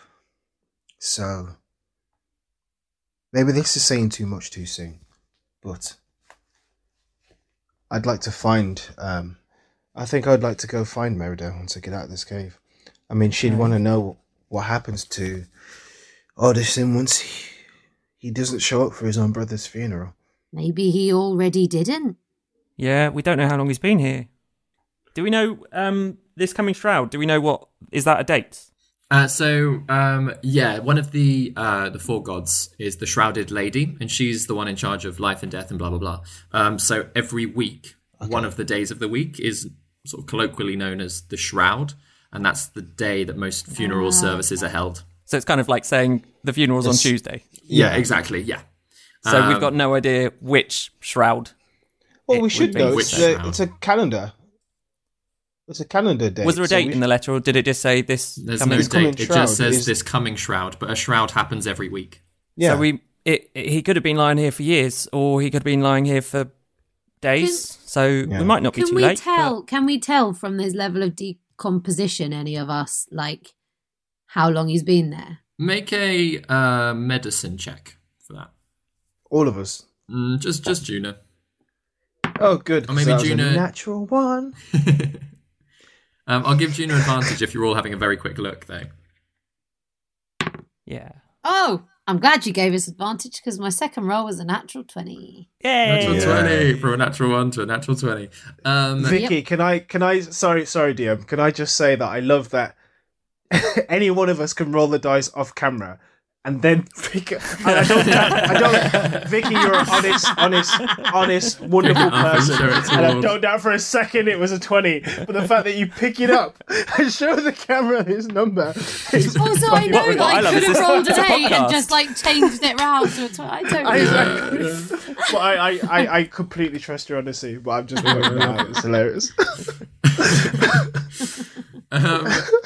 Sorry, David. No, that's all right. Looking at the body, it actually looks in quite an advanced state of decomposition. It's not necessarily like bones yet, but as you're sort of poking it, where the mushrooms especially have embedded themselves into the flesh of this poor person. It really has like almost they've drained a lot of the nutrients out, which especially as you're he's been dead a while. It's hard to say. What's everyone's passive perception like? 12. 13. 11. What was yours, Orin? 12. 12. Okay. None of you noticed then. Orin, as the other two are just sort of examining the body a little bit, as you're sort of stood there, like holding the light for them, you just feel a really, it's like a little stinging, like. It's like something's latched onto your ankle. And you take a sudden 6 points of damage. It's like you just feel something like sink in, and then like it just like sucks into your foot, and like it's really like painful. It's crippling, and like your knee almost buckles as it goes. Ow! Hey! Okay, out. Something's got my foot. What's there? Can we see anything on his foot? As you look down, one of the little violet funguses that you're stood by, there's a few tendrils that have like eked out of it and have just slowly wrapped themselves around Orin's foot. Am I able to pull my foot away from it, or is it like holding onto my foot? Yeah, no, you can like pull it and like it almost like snaps the tendrils off straight away. But we're going to roll initiative again. Oh dear God! Wow, 6 points of damage. Oh my gosh. Straight off the bat. I rolled exactly the same as last Orin, time. how bad do you look for 6 points of damage? I mean, he looks bad. Okay. Oh my gosh. He only has about, what, 8 or 10 hit points total, so let's say that's more than half. Oh my gosh. So, Juno, what's your initiative? 7. 7. Enkidu, what's yours? 5. Oh god. Orin, what's yours? 6. Oh my god. We're gonna die. 7. So you're actually in the exact same order that you were before, except the violet fungus around you. We rolled bad. Hey, what did Enkidu roll? What did you roll? 5. Oh yeah, sorry. Yeah, actually, so Enkidu 5, comes Yeah. after. Me with numbers. It's great. Suddenly, like, all of you, like, looking down at the ground, you notice that there are a lot more of these tendrils almost completely surrounding you. So the violet fungus is going to make 1d4. Oh, it's only going to make 2 attacks. So the first one's going to be against Juna and then against Enkidu. So Juna, 17, does that hit you? Yep. Yep. In which case, like, some of these tendrils suddenly, like, reach your foot, like, dig straight through your shoe, and you take 5 points of necrotic damage as this same, like, sort of sucking, like, draining sensation, like, pulses through your leg. And Kidu only rolled a 9 to hit you, so I'm assuming that's Miss. fine.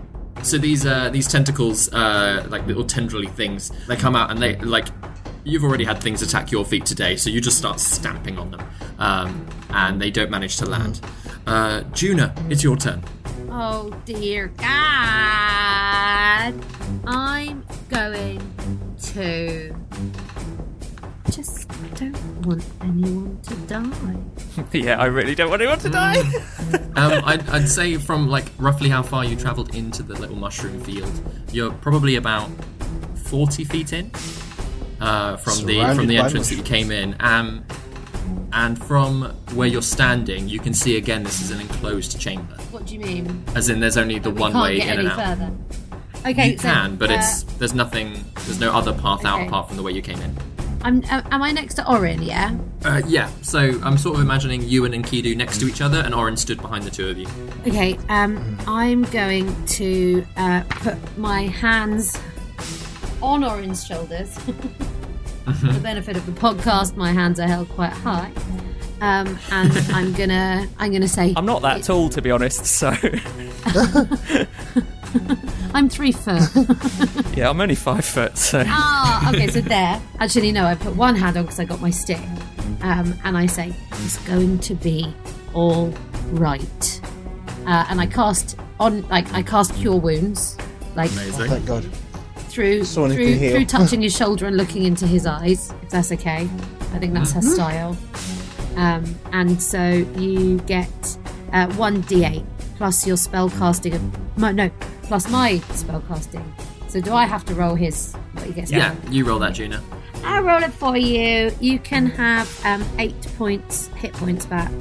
Amazing. And then I can't. It's mutual healing.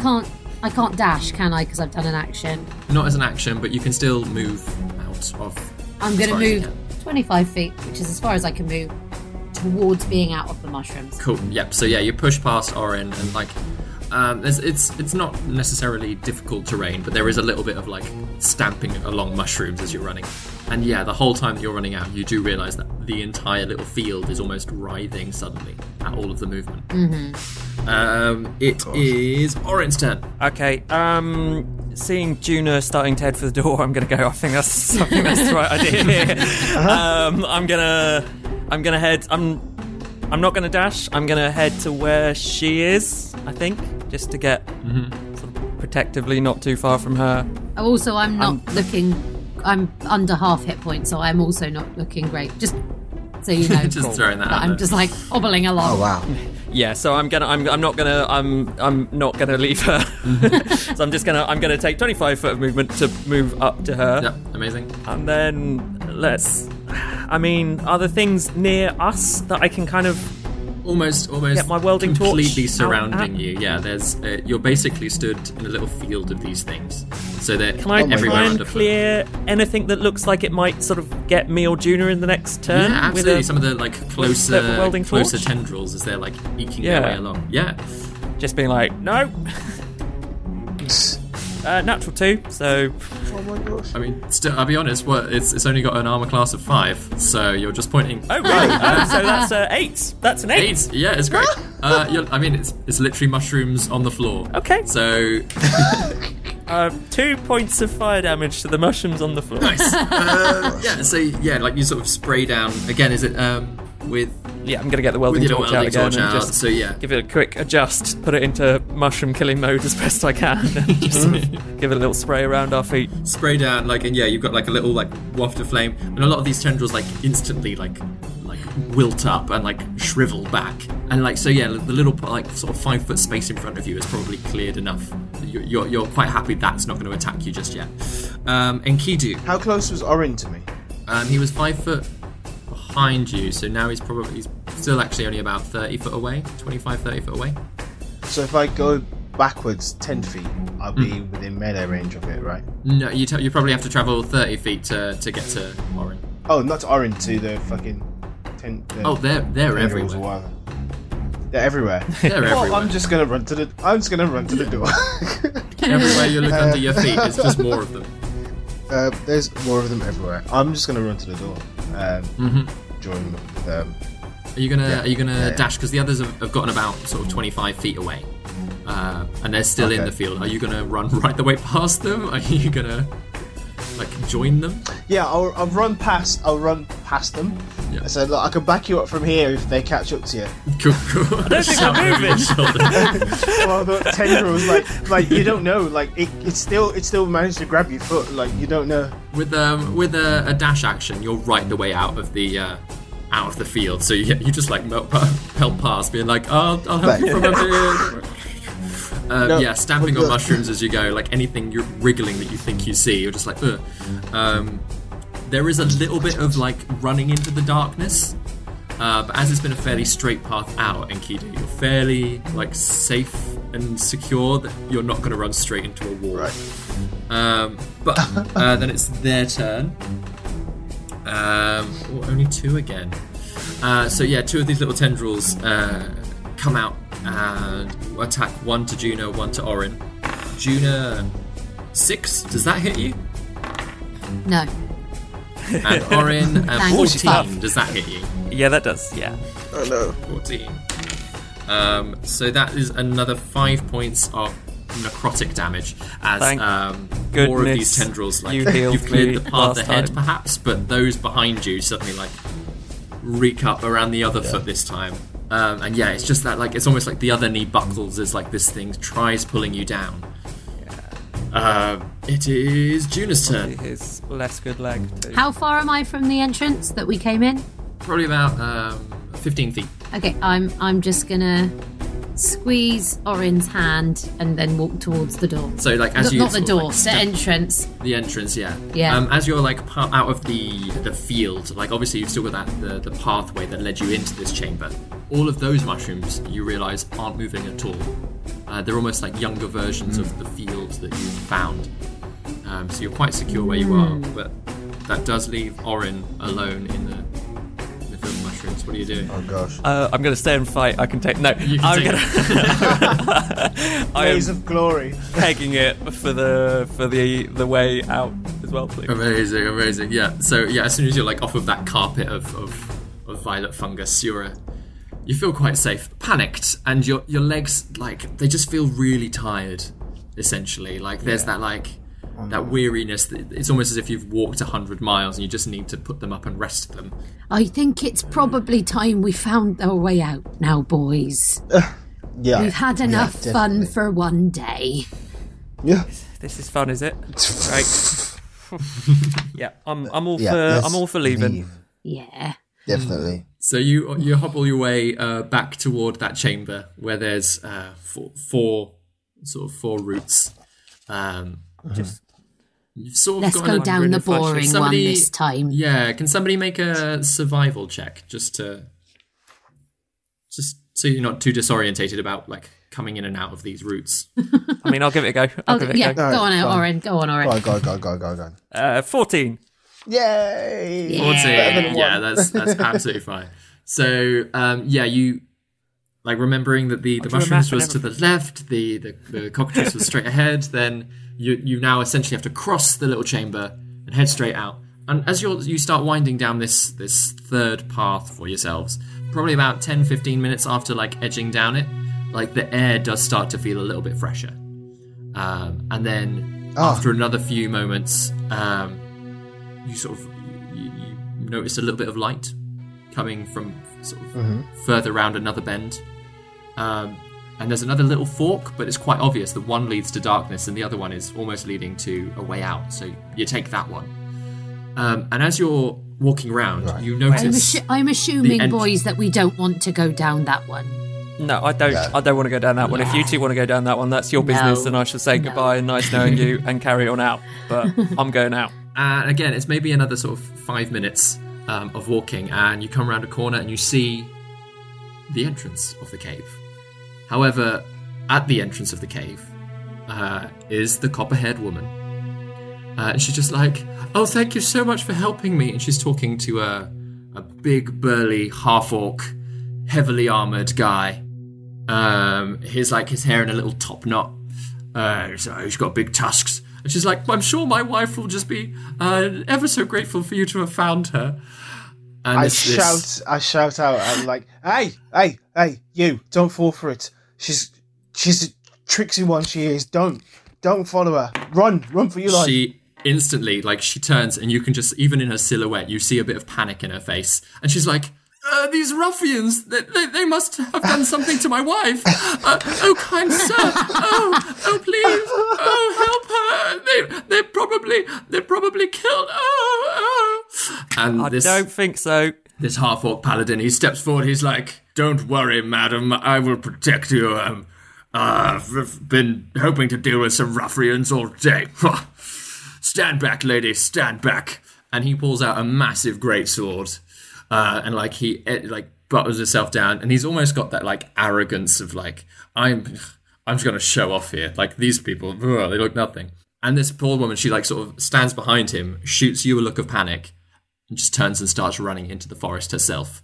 The half-orc, he turns around, he's like, don't worry, madam, I'll deal with these. Come on then.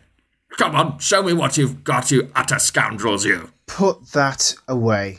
Put it down. Can I, before she runs off into the forest, can I, grab her with my catapult spell and send her flying just enough into the air to stop her from running, but not enough to really seriously injure her, but enough so that she ain't running anywhere, please? How much weight can the catapult spell catapult? So if you can catapult a person, I'm definitely letting you do that. Oh, is she too heavy? Oh yeah, she's probably too heavy, but having used it before, you'd know roughly how much you could do. So you're more than welcome to catapult something at her as she runs. What's around for me to catapult at her? There's loads of rocks and things. I'm going to catapult a rock at her. My aim isn't to kill her, but I don't like her.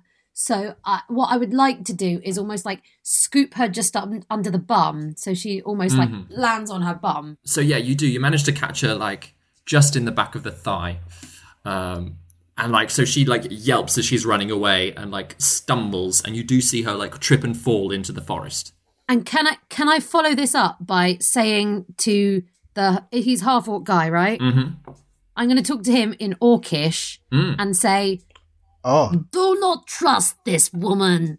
We've been in here. We have nearly died today. This is how orcs speak in my head. Orc accent. I love it. Yeah. No, it's we trusted her, and we've only just escaped. We only met each other today, and the only reason that we're friends is that she trapped us in there, and we've been trying to get out. Would you go against the advice of an old woman, you young scallywag? Make a persuasion check. Why, of course.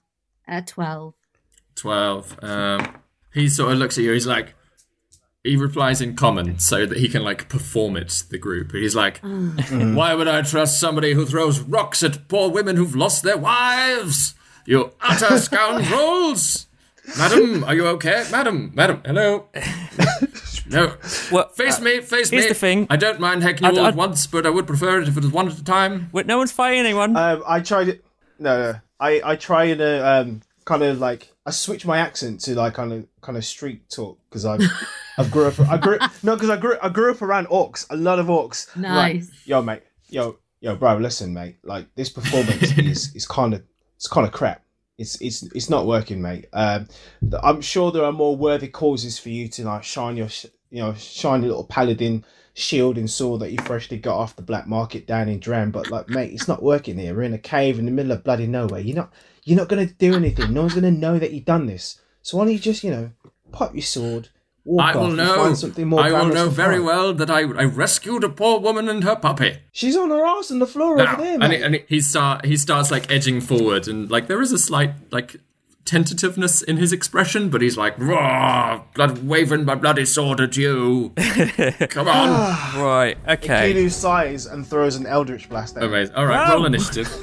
Yeah, it was inevitable. Whoa. Does that mean that he took him by surprise? No, so that would just be Enkidu's first attack, as it were. Oh, I rolled better this time, guys. I rolled better. Me too. Oh, I didn't. So, you know. Juno, what'd you get? I got 17. Ooh, cool. Enkidu, what'd you get? 7. Enkidu's no. down here. And Orin. And I'm the one who struck first. I also got a 17. 17. Oh, nice. What's your dex, Orin? 15. 15. So Juna's still higher. She's a very nimble old lady. She is. It is Juna's turn. So as you see Enkidu charging up his Eldritch Blast, Juna, what are you doing? How near to this half-orc guy am I? You're still probably about 10 feet away. 10 feet away from Okay, him. I'm gonna walk up to him, look him in the eye, and in Orc, I'm gonna say, Jack! And cast Word of Radiance. Yes.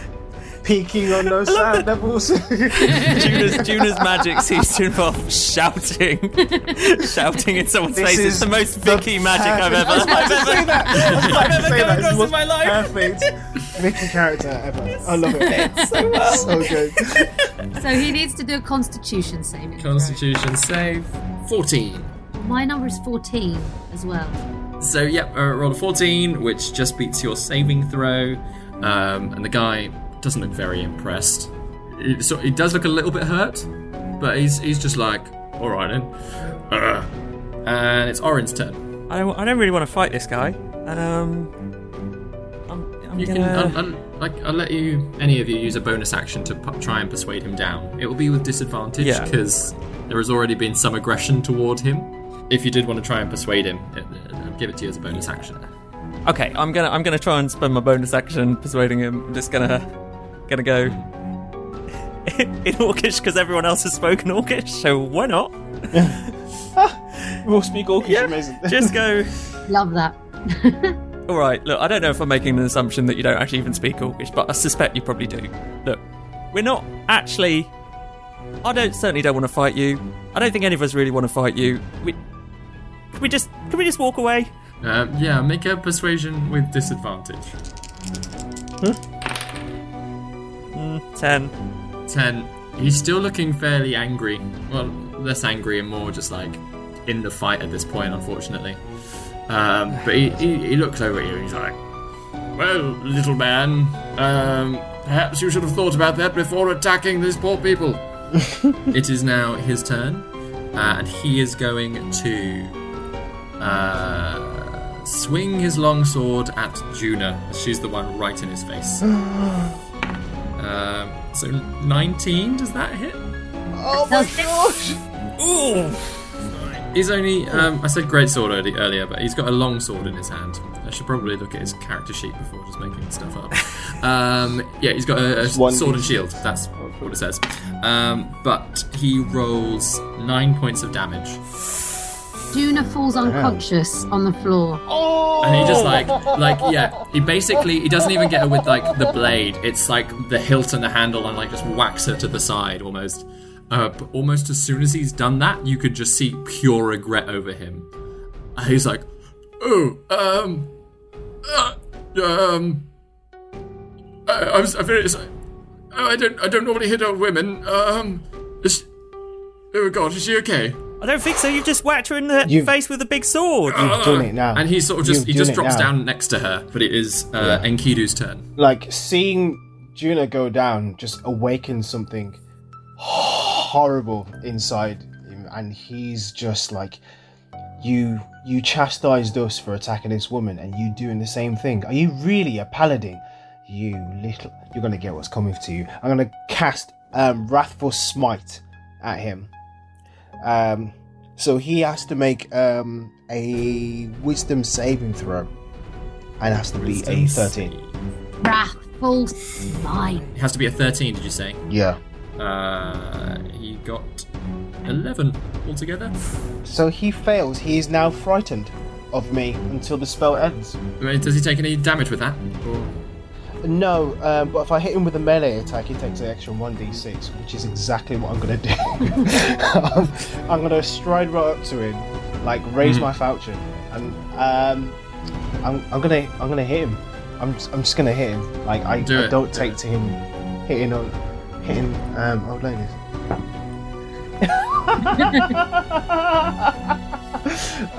That was an 8. No, it's a 7 to hit.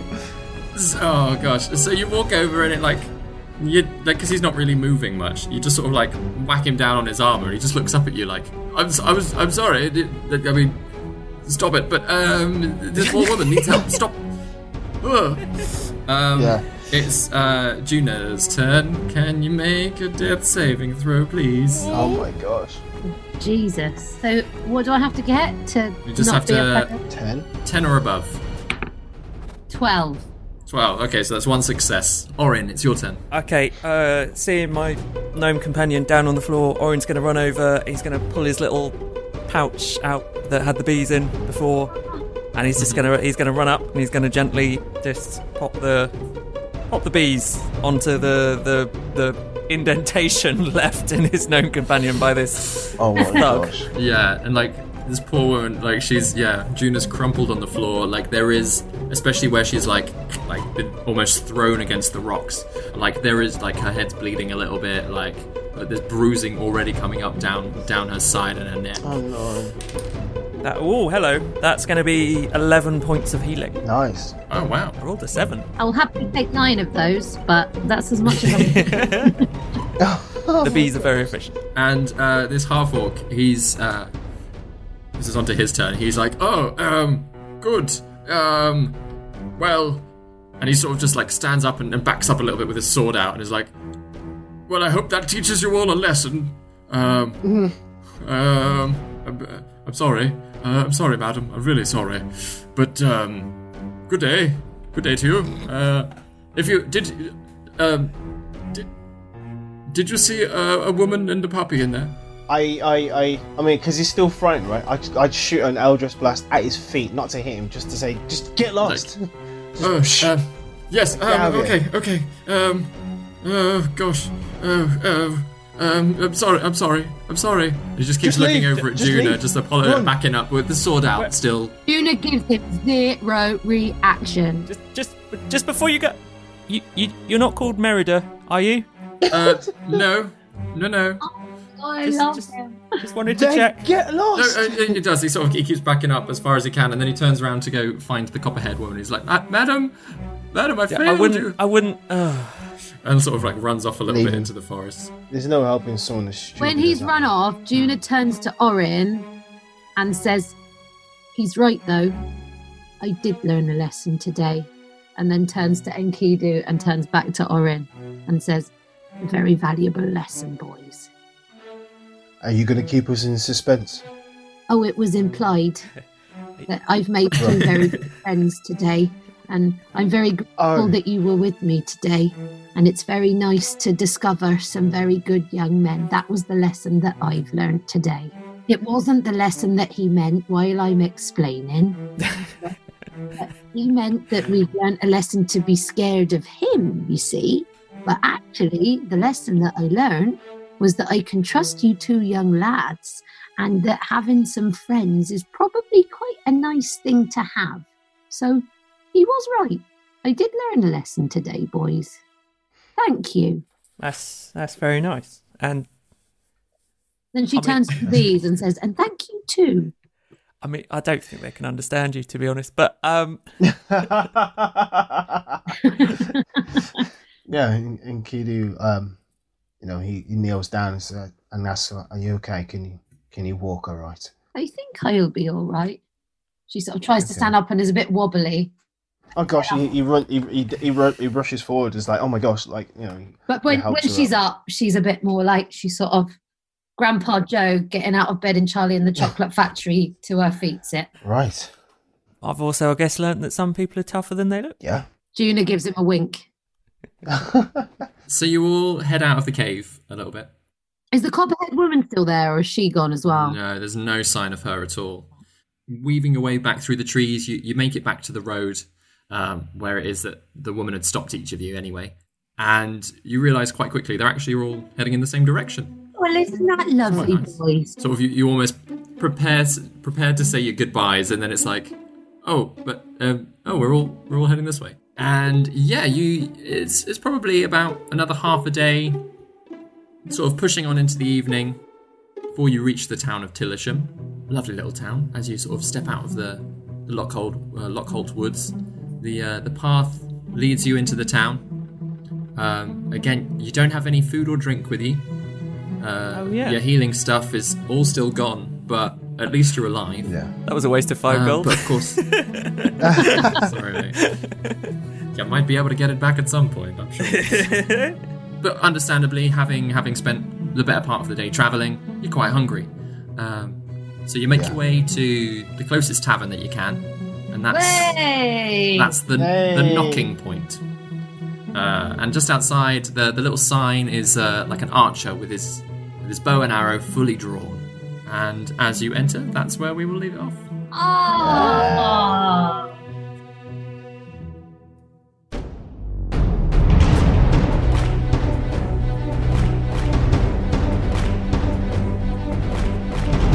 You have been listening to David Knight as your Dungeon Master, Ben Galpin as Orin, Daryl Bailey as Enkidu, and Vicky Gaskin as Juna. Original music by David Knight.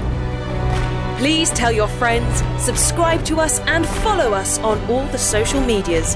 Thank you so much for listening to No Small Roles. Anon for now.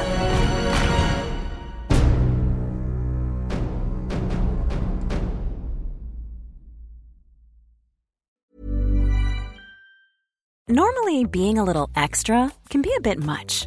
But when it comes to healthcare, it pays to be extra. And United Healthcare makes it easy with Health Protector Guard fixed indemnity insurance plans. Underwritten by Golden Rule Insurance Company, they supplement your primary plan, helping you manage out-of-pocket costs without the usual requirements and restrictions like deductibles and enrollment periods. So when it comes to covering your medical bills, you can feel good about being a little extra. Visit uh1.com to find the Health Protector Guard plan for you. Imagine the softest sheets you've ever felt. Now imagine them getting even softer over time. That's what you'll feel with Boll & Branch's organic cotton sheets. In a recent customer survey, 96% replied that Boll & Branch sheets get softer with every wash. Start getting your best night's sleep in these sheets that get softer and softer for years to come. Try their sheets with a 30-night guarantee. Plus, get 15% off your first order at bollandbranch.com. Code BUTTERY. Exclusions apply. See site for details. Planning for your next trip? Elevate your travel style with Quince. Quince has all the jet-setting essentials you'll want for your next getaway, like European linen, premium luggage options, buttery soft Italian leather bags, and so much more. And is all priced at 50 to 80% less than similar brands. Plus, Quince only works with factories that use safe and ethical manufacturing practices. Pack your bags with high-quality essentials you'll be wearing for vacations to come with Quince. Go to quince.com/pack for free shipping and 365-day returns.